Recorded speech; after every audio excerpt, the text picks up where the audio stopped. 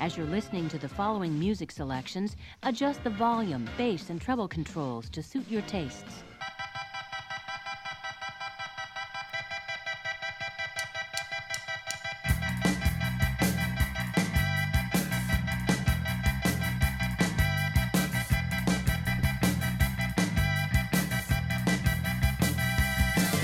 On today's episode of Android's Dungeon. What's in the air? That's love, baby. You're listening to the sexiest Android's Dungeon episode of all time. Because it's one versus all. And other stuff. Stay tuned.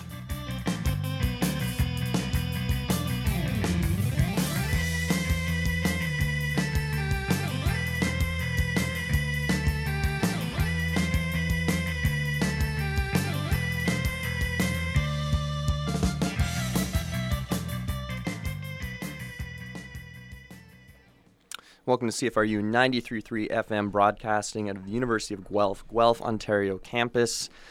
I am Jack. I'm Joel. And you're listening to Android's Dungeon on CFRU 93.3 FM.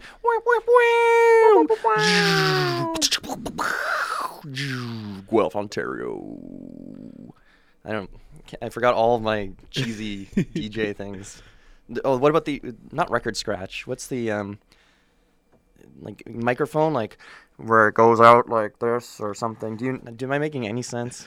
No. Nah, that's all right, whatever. It's all cheesy nonsense. Android's Dungeon show about games, Valentine's, music, movies, things that happened to us walking in that day. Happy Valentine's Day, Jack. Happy Valentine's Day, Joel. It's definitely the time of the year, that exact day when this show is being recorded. Doesn't feel weird at all talking about this. Today is the day that to spend time with the province you love the most, and for me that's Saskatchewan. Explain. I have an appointment with some Saskatchewan government staff to talk about a fiber line. It's not quite as funny as I thought it was going to be. Yeah, it's not very interesting, but it is funny to think of Saskatchewan as somebody's favorite province. Saskatchewan, I was telling Joel about this. We just finished, Kale and I finished the third season of Fargo, which is up on Netflix right now. And I love the series. I'm an evangelist. Everyone should watch it. It's filmed in Calgary. And it's funny how Calgary is a perfect just recreation of what the Yanks think Minnesota is. And it's probably pretty close. I've never seen Minnesota personally, but it's all this. It's not a pretty show in the sense of... It's beautifully directed. The lighting, the sound, the acting, everything is 10 out of 10. But the actual landscape is purposefully this sort of depressing blandness that I think accentuates the violence and the terror. They didn't have to do anything with the sets. And it's always gray. There's always there's snow on the ground, but it gets slushy and it's just gross and there's salt everywhere and everything just looks. You know how when you're sick of winter and you look outside and your shoes are covered in salt stains and the roads are ugly and there's just chunks of garbage everywhere. There's chunks where there's not ice, but those chunks where there's not ice are like thick layers of brown salt. Yeah, it's disgusting. That you have to trudge through, and then it gets into your front entrance. Yeah, and then you're looking at that, and you're like, I'm done with this season. I'm out of here. And I wonder then for Fargo if they have like a limit of season that they can film in. Like absolutely. Things kick into March and April, and they're like, we got to wrap up, guys. Well, that's it. The last episode, spoiler alert for someone, but the one of the characters is fleeing. He's leaving Minnesota. And it's clearly to Saskatchewan. Well, that's what it's like. It's flat magically, and then it's spring-like, so there's no snow on the ground or very little, and I think they even it's because of this show. They're clever enough to understand that they've got a limited window here, and it does take place over the period of that time, so at least it can be thematically explained. But it is a little abrupt if you're not paying attention. But it's when they're out in the wilderness, it looks absolutely gorgeous. I think I don't know if Minnesota actually has wilderness that nice, but Fargo, everyone. Joel, what have you been playing recently? Well, we had a bit of a gap there. I don't know if our dedicated fans noticed, but we had a rerun last week. Which I'm sure was enthralling. They all are, Joel. So we've got a lot to catch up on. I think I'm going to hit the three major points. Okay. I've been playing a lot of Spirit Island. Mm-hmm. I've been playing a lot of Vermintide. Mm-hmm. and I've been trying a lot of cool new games out on Tabletop Simulator. All right, so I like the order of this so far. So you say a lot of Spirit Island. I've played it twice with you both times because you have the game. Yep. How many more times have you played it since? Total of 3. Okay. So just one extra time. How did the third time go? I would say not as good as the first time because we weren't cheating, but still much better than the second time. Now, what happened with the second time? Was it bad luck? Were we not doing things properly, or what? I'll be honest, I think Sam... We forgot about the was abilities. bad. That's right. Oh, No, I'm just kidding. We all forgot our abilities, but also I think Sam was kind of unsure what to do and was always I was trying to get my stuff in order, try to figure stuff Yeah. out, and I kept hearing from her, I really have no idea what I should be doing. Honestly. So I come over, I don't know, just do that one. And so I don't think it was going very well. it's tough. It's like we were saying in the other time about the show. The first time we played was for me. It's just mental shutdown. It's like government shutdown. This is just brain collapse. I can barely figure out what I'm doing. Heavy AP. Yeah. Yeah, but so what is Spirit Island? It is, I don't know if this will relate to our theme or not. It's a co-op game, so I guess if you really like spending time with someone, and I guess before It's you go really any further, romantic. I guess Murdering settlers. Yeah. That's what we're all about. terrifying them. And That's what I converting do them. every Valentine's Day. Never mind. I'm not going to do too many jokes. It is a cooperative game where you play a ghost on an island or spirit, and you're trying to get rid of the invaders that are showing up through any means necessary. But it's co-op. That means you've got to help your friends, and they're going to help you. And it's also a how would I call it? Disaster mitigation simulation, because every round bad stuff is happening, and you have to figure out how to either prevent it or mitigate the badness. Yeah, that's right on. It's just like a combination of we need to get rid of all these guys, but we also know More are showing up. that they're all going to build towns and cities, and every town and city is also going to spawn a whole bunch of dudes, and Yeah. we just need to create a situation where as little of that happens Yeah. so that next round we can, I don't know, It's just hold hold easy. on. It's absolutely simple. It's the easiest game I've ever played. I win every time. It's a joke. You know what's funny, Jack, is I'm thinking about it. We've played 3 times. The third time, I feel like we had a pretty good handle on what we wanted to do. Did you win? Yeah, Okay. but like barely. Like we were into the third round, where 2 things started. Yeah. But this is the thing, is that we weren't incompetent. We were doing everything right. We were using our abilities, Yeah. and yet we're barely scraping by the intro level where Yeah. we're getting free cards handed to us that'll match our races perfectly, and everything's like holding our hands. Now, here's a better question, because so like Joel was saying, intro mode. The normal game is you have a fat stack of cards you're drawing from, and you're doing blind draws essentially. You draw 4 and you keep one of them. In the intro game, you have, and this is for your power creep. That's how you add to your deck. So there's light deck building elements to this game. But in the intro hand-holding version, they already have the cards you're going to acquire throughout the game already stacked up. Now, is there a limit? Or can you, like, in the normal, like, if you're not playing the intro, can you always be adding more cards to your hand? So in the regular version, you'll look at 4 minor cards or 4 major cards. You'll pick one. Yeah. If you pick a major card, you have to forget a different card. But is there a limit, though? Can I just keep adding minor cards? No, yeah, you can keep stacking up. So in a sense, and this is what I was going to say, is that maybe the Training Wheels game is almost limiting, because they've taken the optimal cards, but they're not. They're saying these are optimal based on your elements, and it's helping you. So the Training not Wheels, but they're slowing situational. you down perhaps, and they're not situational, and maybe Yep. you'd want some variety, but just me. Anyway. Who knows? Yeah, but that's the thing, is that there's a lot to change. Where in our game, maybe we want to just do some damage, get rid of them because it's a simple game. Yeah. But in, say for example, you're fighting against the English, they're Yeah. building a bunch of cities and towns. So all of a sudden, abilities that destroy or prevent cities and towns become a powerful. Portuguese, I think they just swamp in with a ton of dudes. Mm. I don't remember what the Swedish do. I think they're really aggressive or something. But the thing is there's 16 difficulties of this Oh. game, and we're barely just holding on level 1. Which is nuts. So I don't know when I'm gonna get the opportunity to ramp it up. Like there's some people online, there's always somebody. but Always there's- one guy. just like, oh, the Spirit Island is too easy and I beat it on Show me every you're level." not cheating. Yeah. Show me, yeah.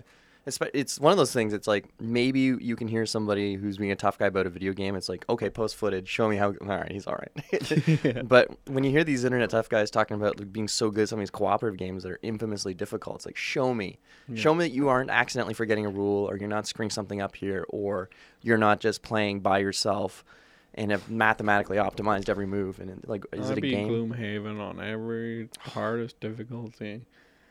Maybe Gloomhaven is one of those things, because not to fall down too hard into that, but it's like if you start out easier and then you can crank up the difficulty as soon as you've got, because I think starting out crazy difficult from the get-go is just a nightmare. You're not going to... Level 2.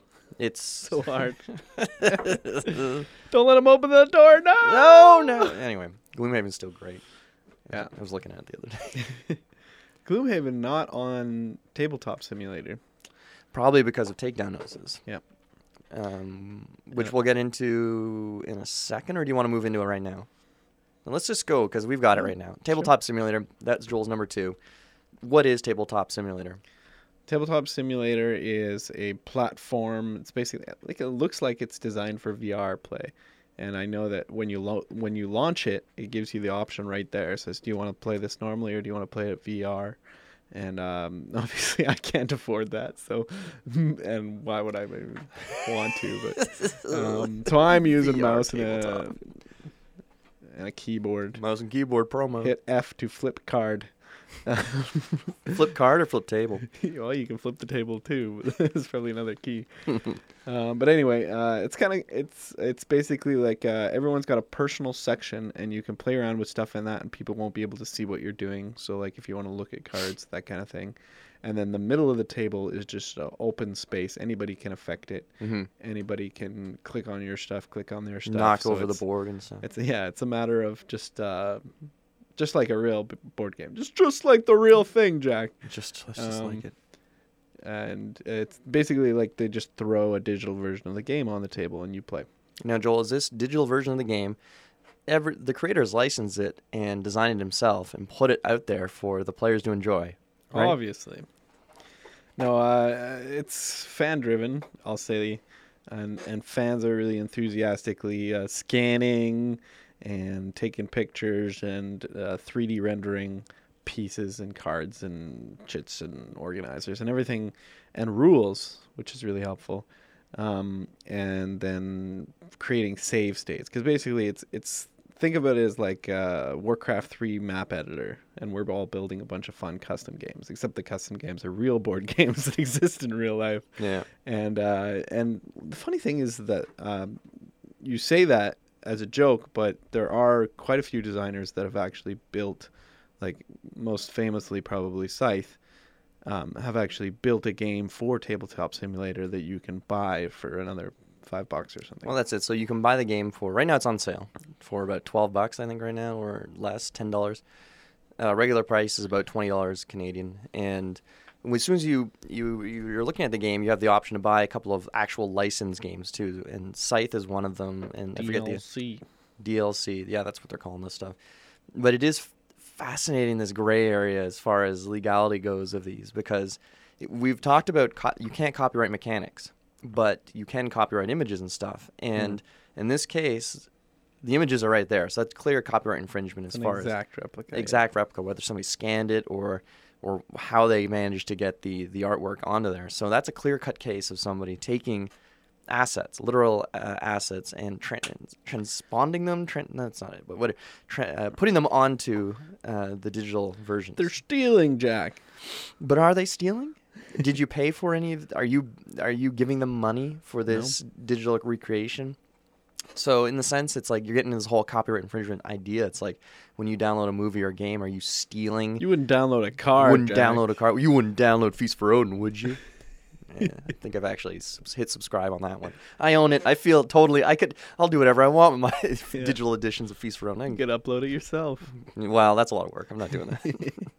But anyway, it's just, I think it's an interesting gray area. And I know for Kickstarter games, I've definitely seen a couple of them saying, try out the prototype on Tabletop Simulator. Oh, so they've probably put the work in themselves just to throw in a prototype. Which is the thing, it's actually kind of apparently not too easy to get your game onto Tabletop Simulator.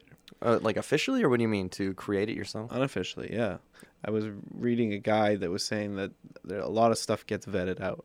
So apparently the stuff that's there that you're looking at, this list of like 3,000 Yeah. is actually been culled down, and Tabletop Simulator, whoever's running the show, has green lighted these guys. Interesting. I would have thought for sure it'd just be entirely community driven, and that's Yeah. that's not saying things aren't called, but the idea of like being a committee or someone actually, of people actually saying no, this is garbage, because the first thing I think of is, do you remember Newgrounds? Yep. So there, you'd have this. Anyone could submit anything, and then there was this portal, and you could always look at the new stuff, and it was up to you. And the community would give it yes or no, and if something gets enough yes, then it would make it into this area here, and then anyone can look at it. And if it gets enough thumbs down or whatever, immediately it gets destroyed right off the bat. And Yeah. I think vice versa. Like things can get puffed up and down as you go Yeah, and on, what but- was confusing when I was going through is that a lot of stuff didn't have ratings, and then you're not going to pick anything of a version of a game you want to get unless it's got like at least 4 stars. You're looking at something with 2 stars, 3 stars. You're like, this could be garbage, right? They Yeah. got loaded up the version of DC they had, and the images all errored out. So there's some out there that aren't working. Errored, like ERROR. Yeah. Interesting.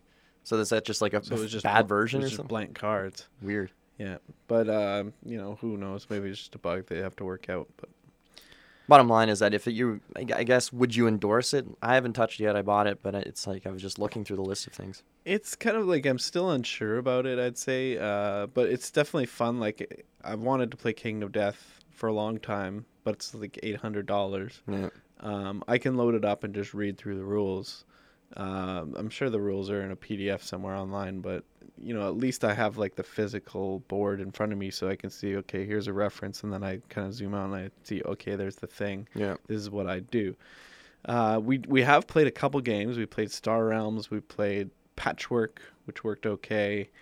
I need to point out here too that these are both games that already have official applications, like official digital versions. Yeah, and we checked out Spirit Island, and we had fun. I mean, you're kind of just laughing at the silliness of the table, because sometimes you go to pick up a card off the deck and you accidentally pick up the whole deck, and you're just because it's click a short time to click a card, click and hold it to to grab pick up the everything? deck, but the time is So could you pick up the maybe a deck and just second. whip it away, and like all the cards go flying?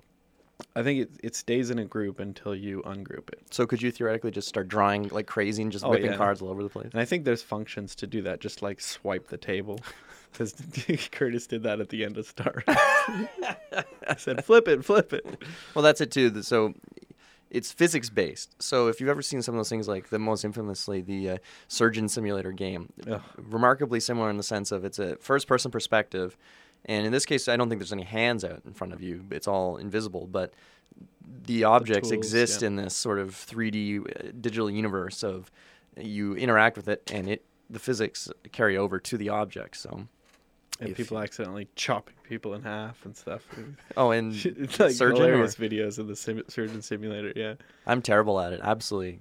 Maybe if there was actual VR goggles and I was using my hands, it'd be more interesting. But the mouse, which I think is the difficult part, no, Yeah. that man's dead. I killed him. Pulling out his brain with your whatever. And last but not least, the game of, as Yeah. far as I'm concerned, controversy. The game Jack dodged.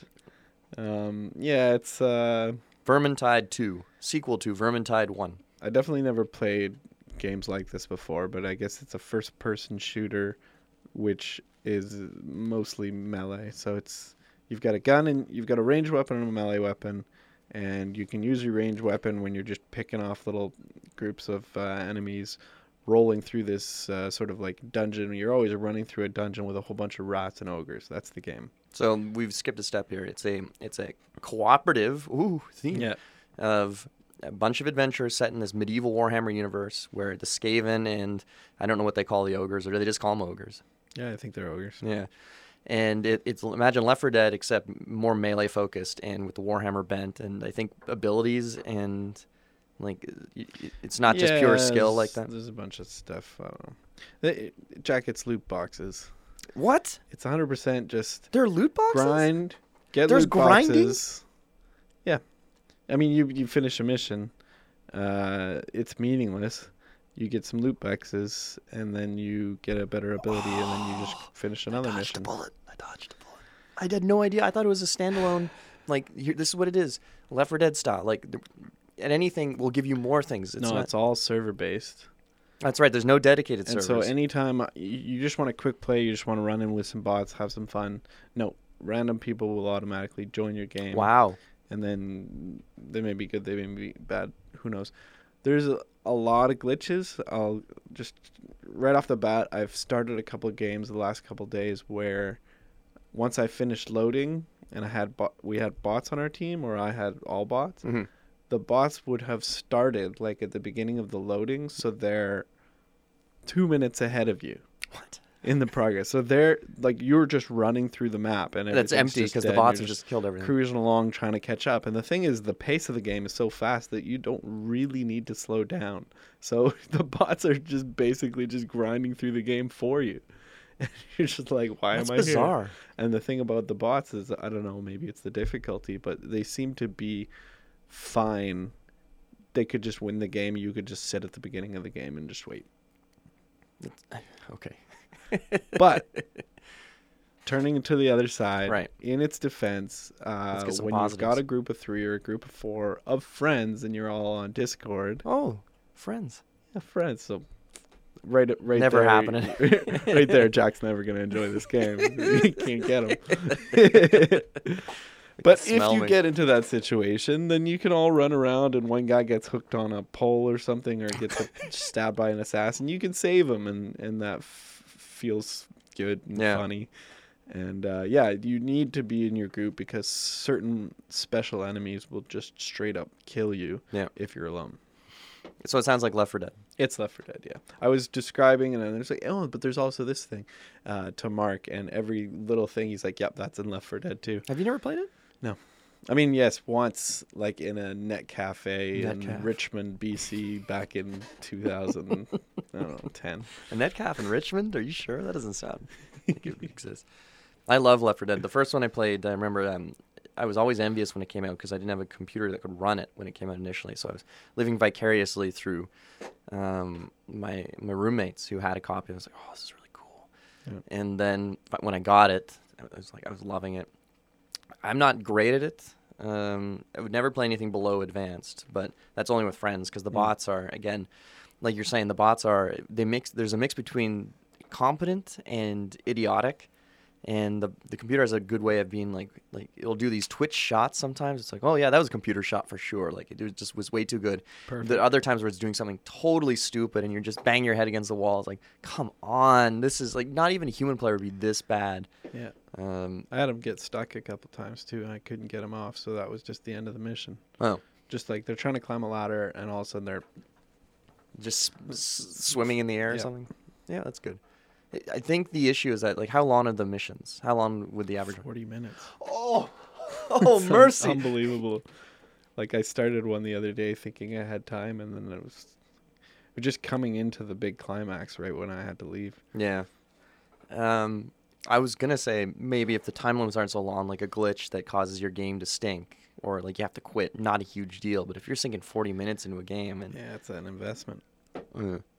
Anyway, what's your verdict? I'd give it a solid chopping three rats' heads off out of 10. 3 out of 10. Whoa. It's like it's a really bad game with a ton of glitches. Wow. And the only thing fun about it is getting into Playing a with group friends, and yeah. just slapping around. Wow, that's harsh. I didn't think it was you were going to get It's awful. interesting. Wow, that is a genuinely. All right, so I'm going to make things happier here. All right, Jack, what have you been playing lately? First off, I'm going to start with I have finished Resident Evil 2, the remake. Hey. Both, every character has A and B scenarios, both sides of them. First thing, let's get the bad stuff out of the way. The B scenarios are half-assed. I think I talked about this last time. I can't remember. But in the original game, what happened was that you have two characters. You have Claire and Leon. They're both in Raccoon City. They're both zombies everywhere, but they both have unique stories based on whether you're doing A or B. And what was cool was that there were little things that you would never see if you're playing the A scenario, and there are little things you wouldn't see if you're playing the B scenario. So everyone was saying, oh, this will be interesting. I wonder what the Japanese, what the Capcom fellows are going to get up to with this one. And you see it right away. You can start with that, and you think, cool, neat. You go to the B scenario, and it's like, oh, they half-assed this. because you're still seeing almost exactly the same stuff you see, but there's also continuity errors where it's like, this doesn't make any sense, because in the A scenario, this guy was ripped in, or the A scenario, this guy's fine, but in the B scenario, this guy's ripped in halfway through. And why was he still doing stuff? And then just like, it's neat, and I'm glad it's there, but at the same time, it's almost like you can almost feel like they're looking at each other like, oh, we promised a B scenario. All right, well, let's just do it. And what's neat is that there are unique areas that you won't see as other characters, and the story is slightly different, but it's more just based on the character itself rather than A or B, which is a little cheesy. That said, the game is outstanding. I love it. I think it's going to age well because there's a bunch of DLC coming out that's free. So right away, I'm happy when you get free story-based DLC that's drip-fed out. And first one is on February 14th. So hey, happy Valentine's Day, which is today. So you're going to spend Valentine's Day playing Resident Evil. Playing Resident Evil, and then Kayla can, I don't know, watch Netflix or something. That's not happening. We've folks. already had a point of contention. Sam said, "Are you going to skip soccer on next Thursday, Valentine's Day?" Baby, they need me. Well, it's not very long, you know. At least soccer is soccer. It's like, it's tougher to justify sitting in another room with headphones on, like, staring at pixels. But anyway, verdict is that the game is held up incredibly well, and there's good replay value because there's a lot of achievements. There's unlockable weapons. It's actually difficult if you're trying to get some of these S+ rankings for these characters to get the cool weapons. And I don't want to jinx it, but it's my game of the year so far already. Ooh. So somebody's going to have to try real hard to. In February.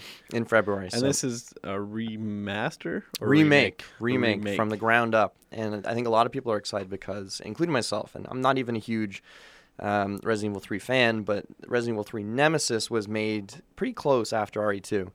And the whole premise behind that is that you've got this character, Nemesis, who's this super hulked up tyrant version that's chasing you all throughout the city. And in RE2, the remake, they made the character like that already, which is Mr. X. You've seen a lot of memes of him going around where there's this big trench-coated guy who's wearing a hat, and he's walking around, and if you make noise, he follows you. There are a couple of spots, as soon as you know the game a bit better, it's like, oh, he can't go in here. So it's kind of goofy that it's like, he's just goodbye, and you just walk into a room and he doesn't show up in there for some reason. But it's still, the first time you see him, it's terrifying, and when you don't know what you're doing, it's still really scary. The remake for 3, which is inevitably coming because they've already did all the hard work for this one, will be, I think, incredible if they don't drop the ball completely. But seeing as this one's selling really well, and for once a company has listened to fans who said, get away from this garbage you've been putting out, give us something that we actually want, and they said, okay, we listen. And it's good. So it gave me hope, Joel, because this is the one game that I didn't want them to drop the ball on because I've had such a bad track record. So Japan is still on fire? Japan's still on fire. They can't. They can make plenty of mistakes, but I just haven't seen any of them so far. So I found one. There's Nier Automata. You fight this really crazy boss. Yeah. It's a super circular robot. Yeah. And you finally beat it, and it's like, whew, got out. You go out, everything's on fire. And what's the laziest thing the designers could do? It was a dream? I don't know. Throw the same boss at you again. Oh, no. Exact same boss immediately after you've beaten it. But 5 minutes later. So there's enough of a gap where something new could happen. Now, is it even tougher or is it identical? It's the same. Okay.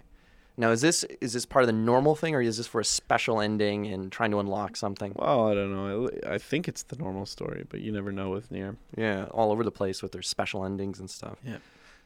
I did see something recently of, I guess, I don't know if it's actually the woman who did the motion capture for, but it was more showing just like her movement of, it's more like she's dancing with a sword than actually doing like formal like kendo technique and something. And it was kind of cool to see. I don't know if it was real or not, but it was, if the motion capture that goes into some of these games is pretty cool when you see behind the scenes of what people are up to. Looks really goofy simultaneously. Like you see some of the Death Stranding behind the scenes sort of motion capture of like Norman Reedus wearing this stupid green outfit with the little balls, and and you got this Hideo Kojima pretend to be sad, hoarding baby. It's like, what? Okay, you got to see this thing. It's from the Avengers. Yeah. Oh no, it's from Supergirl. And like the Oh, show. the TV show, yeah. And they're all doing these things where like she's shooting ice or Oh, something it's out of always her, embarrassing. and he's creating a whirlwind. Seeing that but stuff. then you see without it, and this guy's just waving his arms in it's a so circle, and she's going. It's as an actor, you must just have to embrace it and just have some fun with it. But like that's the thing, like you see all these green screen things. It's like, how hard is it to pretend you're a grown man pretending to shoot fire out of your hands or something? There's nothing around you, and you're kind of like, Seems kind of cool. it's kind of neat, I guess. But people always gave the prequels, the Star Wars prequels, a lot of crap for like just tons of green screen. But ironically, the new movies are so bad, people are back to loving the prequels again. And there were tons of these. There was huge sets actually built for the prequels. Yeah. In some of these cases, obviously, a lot of backgrounds were green screen, and some famous areas were green screen. But in general, there was more to work with for the actors in a lot of cases than you'd give them credit for. But everybody loves that new Avengers, and I guess it came out recently. It was 97% Green screen? shot with CGI. Holy smokes! Only 3% of the movie, which is probably just them like talking, in Walking down a Scotland or road. Yeah, I was something, going to say Scotland was the only thing that came to mind. That's wild. The rest is CGI. Another funny thing that you may have seen too is somebody made a supercut of like actors doing what pretending to fly. And what they do is they're always like they just jump in the air and then they just crumple onto some mattresses in front. But then obviously like they like kind of pooch you up into the air like, oh boy. But it kills I don't know. I think some of these special effects, like watching the behind the scenes of The Matrix, I think everyone should watch just from a sheer. Like I didn't watch the third behind the scenes, but the first two Matrixes, seeing the production and what goes on behind is just mind blowing. And even the stuff that like you could say maybe hasn't held up as well, but just from a sheer technical standpoint is insane. And like all the stuff they have to do for the famous lobby shootout, and how they actually blow up, like that whole door thing. Like obviously CGI parts of that, but the fire that comes out, that was like legit. And I think it was. I don't know if it was on purpose, you know, how when the elevator closes and then the one piece just like then classic a little bit. But anyway, legendary. Yeah. Incredible stuff goes into that. If only the script was any good. Oh. I mean, the first one was fine. First one's fantastic. Second one I'll defend. The third one's just, whoa, what happened? Don't worry, we're getting another one. We'll get the... We're getting I thought they're doing the ones set with the orial one. Matrix reloaded.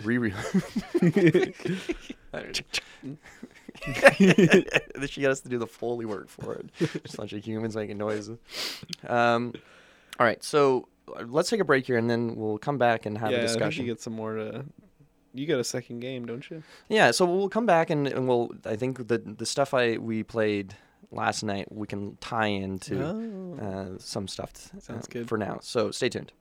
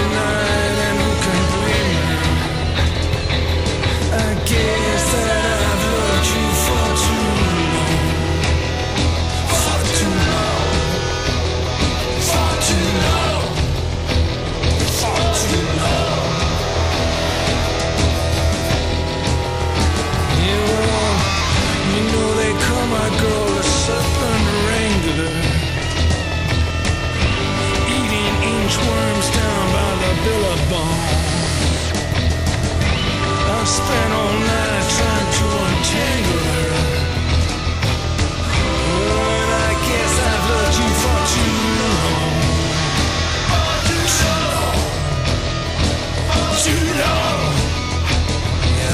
too long.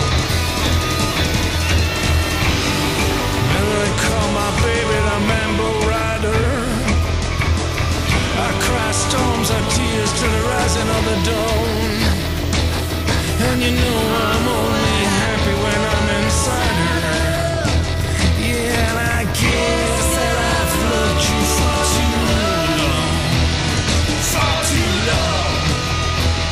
For too long. For too long.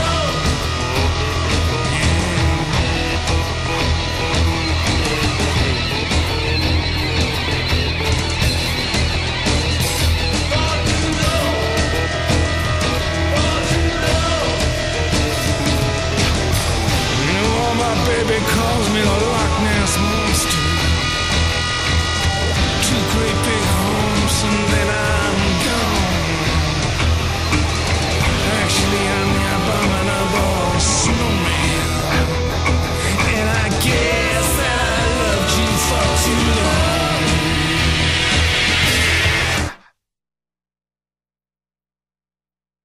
Welcome back to CFRU 93.3 FM. What you just heard was Worm Tamer by Grinderman from, oh Lord, 2010 album. Grinderman 2 of basically the Nick Cave side project that featured everyone except people he didn't like from the first band, I guess. So, I think it's fantastic. I love it. I saw Grinderman once in Toronto at the Phoenix, and I was really excited for this show. I remember we went to Toronto, picked up we got some M&Ms before we went, and I'm convinced it was the M&Ms' fault. But I remember we had a drink before the show. I'm getting in there, and I'm finishing my drink, and I remember feeling weird. And go to the show, and the show starts, and I love concerts where it's just like you're standing, they're up on the stage, it's loud as heck, and there's no worry about seating or goofy like VIP front row seats. It's like everyone's there. You go where you want to go, and you're happy. But I remember being there and feeling the air pushing at me from these speakers, and I'm like, I'm in the sweet spot. I don't want to be in the sweet spot. And at one point, I remember turning to the person next to me and saying, I'm not feeling so. And the next thing I know, I see people looking over me, and the person saying, Jack, you okay? And it's like I'd passed out in the show. Out. And I'm convinced it was like a mix of like low blood sugar and just blood pressure thing, just not feeling great. And then the show just pushing me over the edge. But Jack, you're dying. I'm dying, man. I'm dying, Larry. Dying to see more. Unfortunately, the band doesn't exist anymore, so that was my shot. Yeah. When was this? 2010 probably. Oh, okay. Somewhere around there. All right, he's recovered.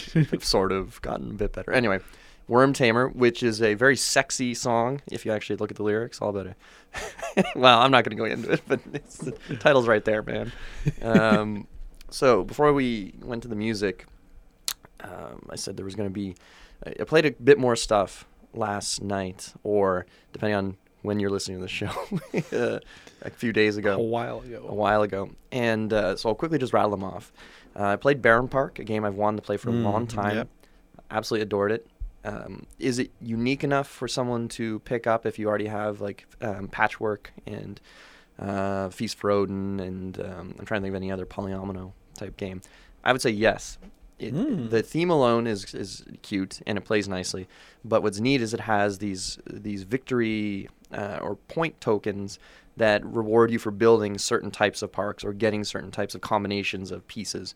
And I think that alone kind of pushes it into this like replayability territory. It's a very quick game. It's very pretty. Setup is slightly annoying because you have this board you fold out, and each piece has its own special spot on there. So kind of like Feast for Odin when you're setting it up, and you have to put all the special smithing pieces or the special like looting pieces, and then you've got whatever.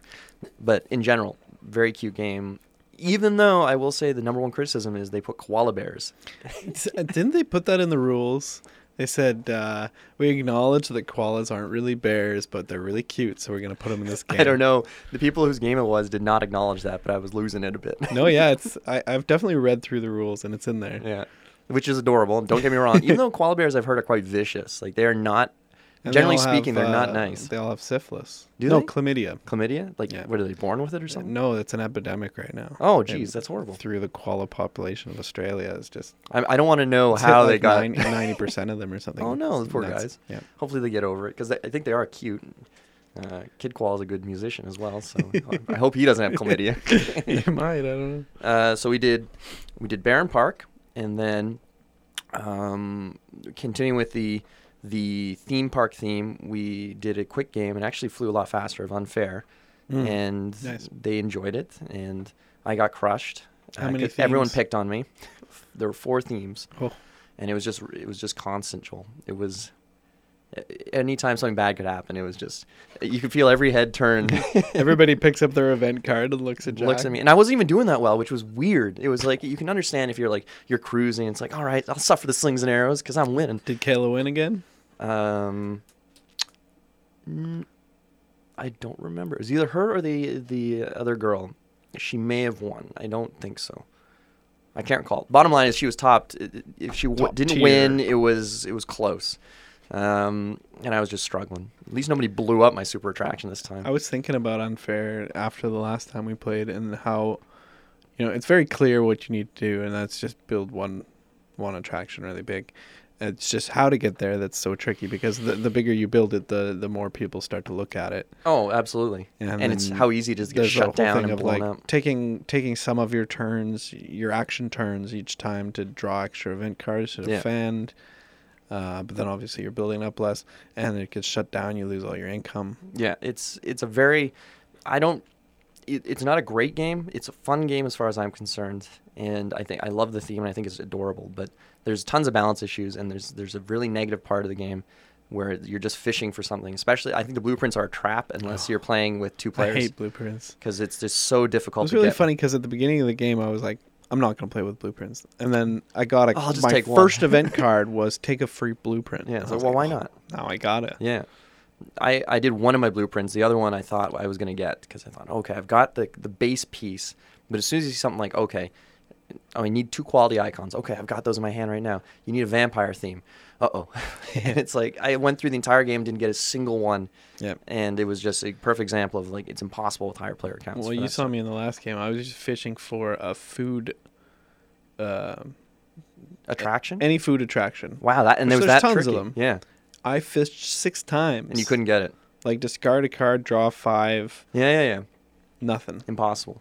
Which is, again, it's like the issue with the game. Even though, like, if you're dumpster diving, you think, like, especially when discard piles this big, it's like there's got to be it. It has to be in there. Where is it? I don't know. The dumpster dive event would have been great.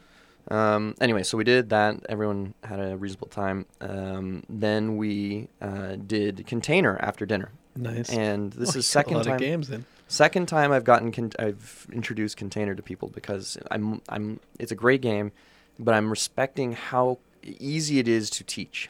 Mhm. In that, aside from maybe a couple of initial hiccups, it is just like you know what you're doing. Because there's 3 things to do. Yeah, there's 3 things to do, and it's very easy to see the gears turning. And I think maybe I'm just getting excited, or maybe it's that time of the night when the drink's starting to catch up. But I find it's usually there's a lot of excitement and yelling and insulting other people and getting upset when somebody prices something in a certain way. And you get to show off your awesome pieces. And you too. show off and that's The it. Like, ships. As soon as you put those ships on the table, yeah, he was the one fellow was making the noise, and as soon as those ships hit the table, it's like, oh, it's wow, this is incredible. And then this guy knows enough. He's like, how much did this cost? I said, don't ask. But it's nice, and it's such a fun game that I'm gonna bring it to, because we're going to Milverton next weekend. Nice. And I'm gonna bring it with us and see, because I'm pretty sure I can get her Kayla's mom to play it. And I don't know if her dad I would think like you can it. probably get your family on board with. I think Container. This is their I tried. game. I tried to do it Economic. once, and it just didn't work out. But yeah, I think so. They Economics. and, just didn't start though.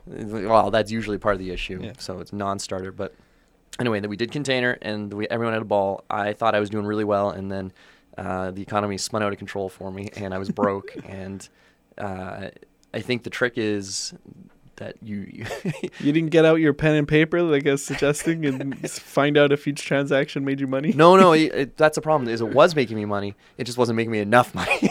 And the thing was that there was the last thing I'll say about this, there was one auction at the end when somebody bid $25 for my containers, and it was worth more for me to take the containers. But then I realized that the money I would have had would have let me bully other people in other auctions, and it would have translated more. $50. $50, and it was like that was a big screw up as far as it goes. So you took it yourself. I took it myself because I thought this is worth it. But in the end, It wasn't worth it, Joel. I also had 2 loans outstanding at the end of the game. Oh, And I was just starting to drown, so I had to end it -20. quickly. It was brutal. 22, actually. It's painful. So anyway, Container, great. The last one, which will lead into what we want to talk about, or at least what I want to talk about, is a game called Spectre Ops. Okay. And So you played 4 games in a night. 4 or games in a day. night. We were It's we were incredible. flying. Well, Barron Park was quick. Unfair was a little bit slower. Container took a bit longer, but this will. So anyway, Spectre Ops. Yep. Is a 1 versus all game, and it's been mentioned a couple times on the show. If you're our dedicated listener, it's a genre of game that is probably most people know from the very popular game Scotland Yard. And that's a game that I think I wouldn't quite put it in Monopoly territory, but it's somewhere around like Ticket to Ride territory, and that there were a lot of houses that had a copy of this game. And I think it might be really popular in Europe, believe it or not. But it's a game where there's a fellow named Mr. X, and you're not the character from Resident Evil. He's a I don't know, jewel thief or something, and he's running around England or maybe Europe, and you don't know where he is, but you're trying to corner him. You're trying to figure out where he is. So one person is Mr. X, and the rest of the team are the investigators. It's a genre of game where typically one person has their own board and pad of paper or something, and they're doing movements secretly, and everyone else is trying to coordinate and capture this person before they escape, or there's a time limit of some sort.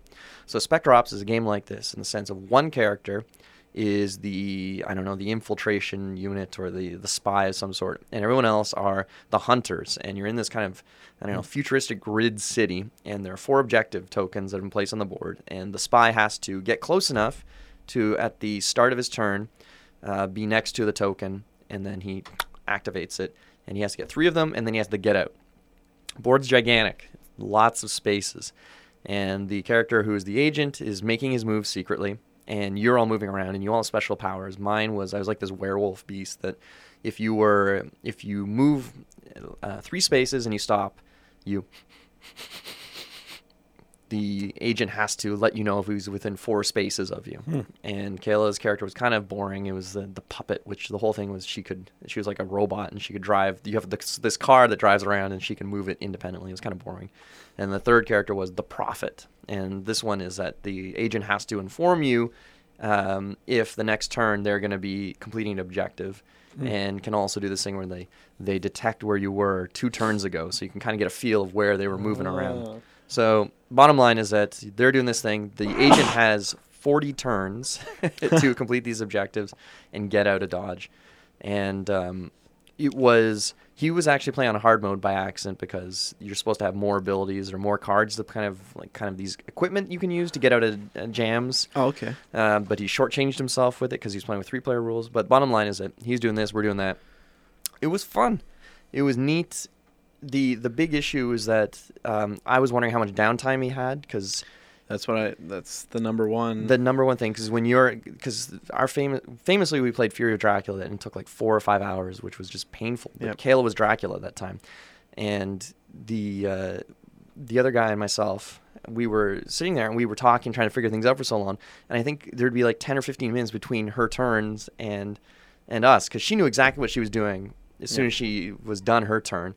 Whereas we were trying to figure things out, and it was just very, very long periods of time in between.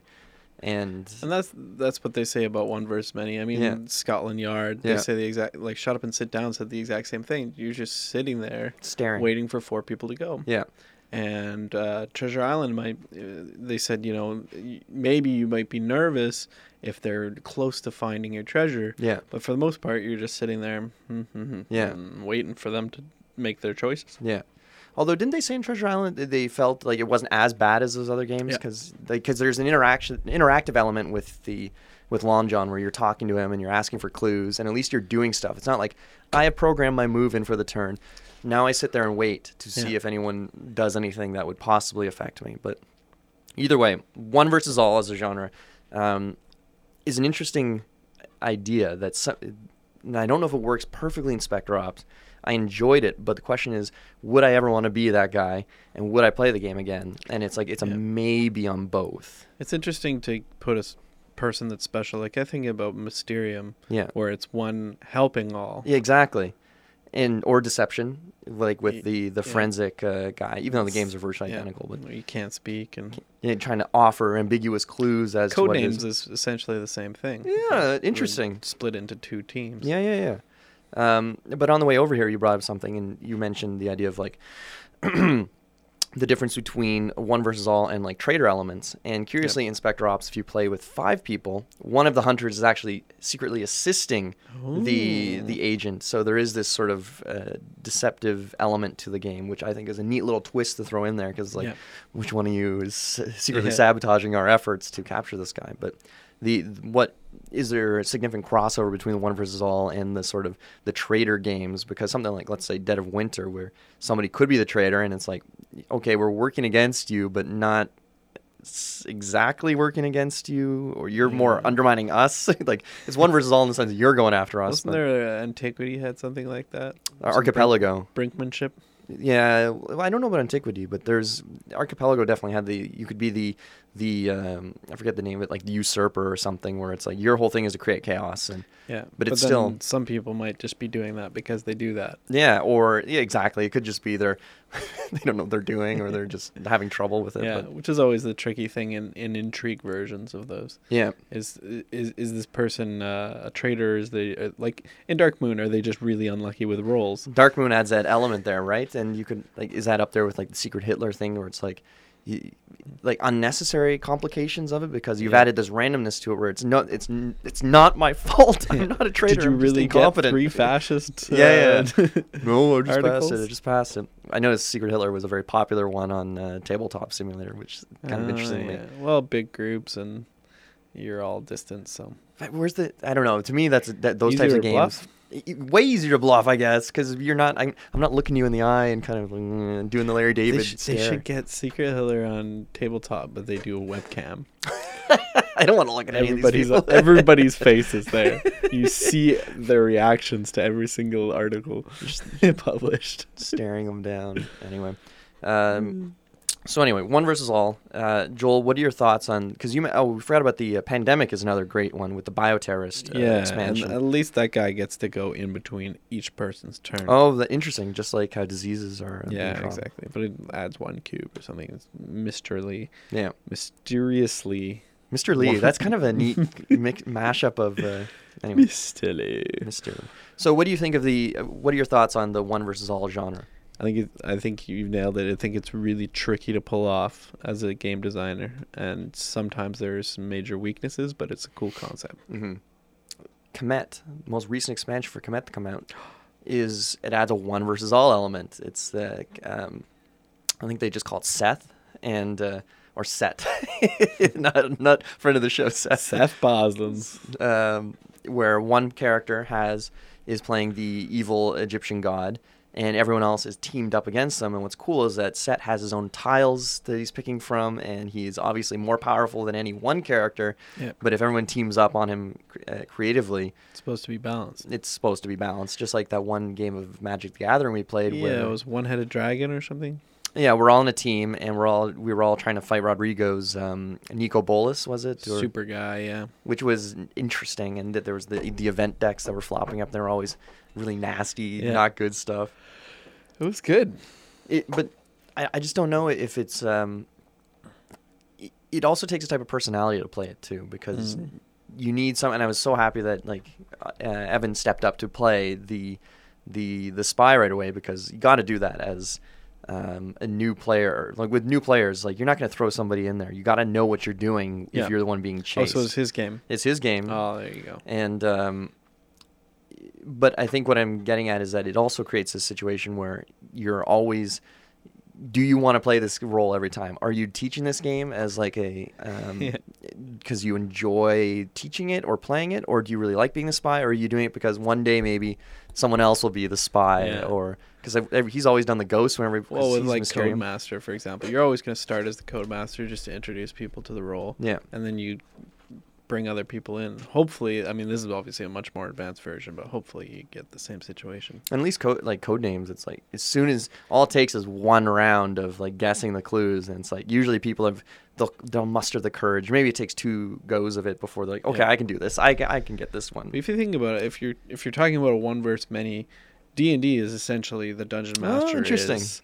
the enemy, right? Right. He controls all the monsters. He decides how strong they are and Yeah. who they target and everything. So it's basically just a party versus an individual. Mm-hmm. And what you say about Spectre Ops seems about the same, except that they're just directly fighting. Yeah, and it's tricky too. It's like it's not. He definitely, when you looked at some of his moves there, it was fun seeing how he kind of, like we moved in a certain way and kind of cut off his routes. And the line of sight in the game is very tricky because you have to have direct line of sight, and diagonals don't count. So it's compass directions. And there were times when you looked at, because I was frustrated, like, how did he sneak around here? But it's just because you can be very crafty with the way the angles are, because there's tons of, like, everything is Tetris shaped and blocks and stuff. So as long as you avoid the main highways, where the car can spot you, and if someone's in it, and you just weave around carefully, because so what if you know he's within 4 spaces of you? Because 4 spaces, that could be diagonal for that, because you're smelling him. So it's like, what am I going to do? There's so many options here. That's like a silence in Captain Sonar. Captain Sonar. It's Yeah. like, they could be anywhere. It's like, all right, well, Here we go again. Yeah. just start all over again. Don't reach the mines. But it was fun. But I think by the end we were all kind of, I think it didn't help too. It's like 12:30 at this time, and it's kind of like we're maybe a it little should have bit. been 3 games after all. Well, it was fine. It was just, Yeah. I think, I was talking to Kayla about it after, and I think what I would have liked is if they'd shrunk the board down and kind of, I think there's an issue with scale, where in Spectre Ops especially, you want a big scale so that it feels fair for the spy to actually have lots of options to move around and not just immediately get funneled into like predictable spots. But at the same time, it adds to the time length of the game and kind of creates this sort of like, it also adds time because as the hunters, you're all thinking about, well, where could he have gone? Let's think about this. Let's math out. You can move up to 4 spaces. And that's something else too, is that the car like has this radar that you can use. And it basically, relative to the position of the car, the player or the spy has to announce where they are, northeast, west, whatever. But if the spy only moves 2 or less spaces, they don't have to announce it because you didn't move fast enough or Didn't trigger the radar. So there are a couple of times when you ping the car and it's like, you don't hear anything. And it's, and you're just like, well, you can move 2 spaces, you can move 1 space. Apparently, it's a couple times you stay in the same spot for a couple of rounds, just like waiting for people to kind of move out of the area, which is smart. Yeah. But it just kind of felt a bit long by the Now, end. are there things on the map that he's trying to get to? Yeah, that's where the objectives are. So he has to start his turn next to an objective, and in order to fight him too, and that was something else, is that you have to be within, I think, I'm not sure if it was within 5 spaces of him to be kind of like engaging him in combat. But he had this thing where anyone who is X spaces away from him takes, you have to subtract 2 from every dice roll. So got to the point where you had to be on top of him, basically, in order to fight him properly. And I was just rolling so terribly. So it's like, I found him. Rolled a 1. I missed. And then he just goes around a corner, and it's like, that's his last. So you put a little token, that's the last spot you saw him, and then he's gone. And unless you really have gotten to his How head. long was the game? Felt like an hour and a half, maybe 2 hours. And we were all learning. Too bad, I guess. Not too bad, but I think just based on what the actual, it just felt long for what the game actually was. You know what I'm saying? Yeah, Like, yeah. it'd be like if you're playing Bonanza for 2 hours, like, how did this happen? Mr. Jack or something. Mr. Jack. So that's another case. Like, how long does Mr. Jack go for? Even though it's just a 2-player game. 25 isn't it? minutes, maybe Yeah. half an hour. So, I don't know. Verdict on Spectre Ops. I'd give it a B minus, C plus, in the sense of like it's an interesting game, and I wouldn't say no to playing it with someone else. But I don't want to be the spy ever. I think that seems like a lot of work and a lot of downtime. Too bad. If you have a one-verse mini game that you really like and you want us to try it, tweet us at Android's Dungeon Radio, I think. 80 Radio CFRU. Yeah. Check us out on Instagram. Guelph Board Gamers. Yeah, come to the Guelph Board Game Group on Facebook. Joel has done a great job of CPRing this It's group. alive! And check us out on Instagram as well. Insta, that's what the kids are calling it, I think. Android's Dungeon Radio, or 80 Radio again. And you can just come by the station sometime and look at where the magic happens. And then, We probably won't be here, but no, we definitely won't be. Unless you come at a very specific time. like, hey, if you have a show you want to do, Yeah, that's right. if you have an idea, Come in, talk to somebody, and maybe it'll happen. Yeah. Maybe not. CFRU always looking for volunteers. Yeah. So anyway, I'm Jack. I'm Joel. Thanks for listening, folks. Stay tuned.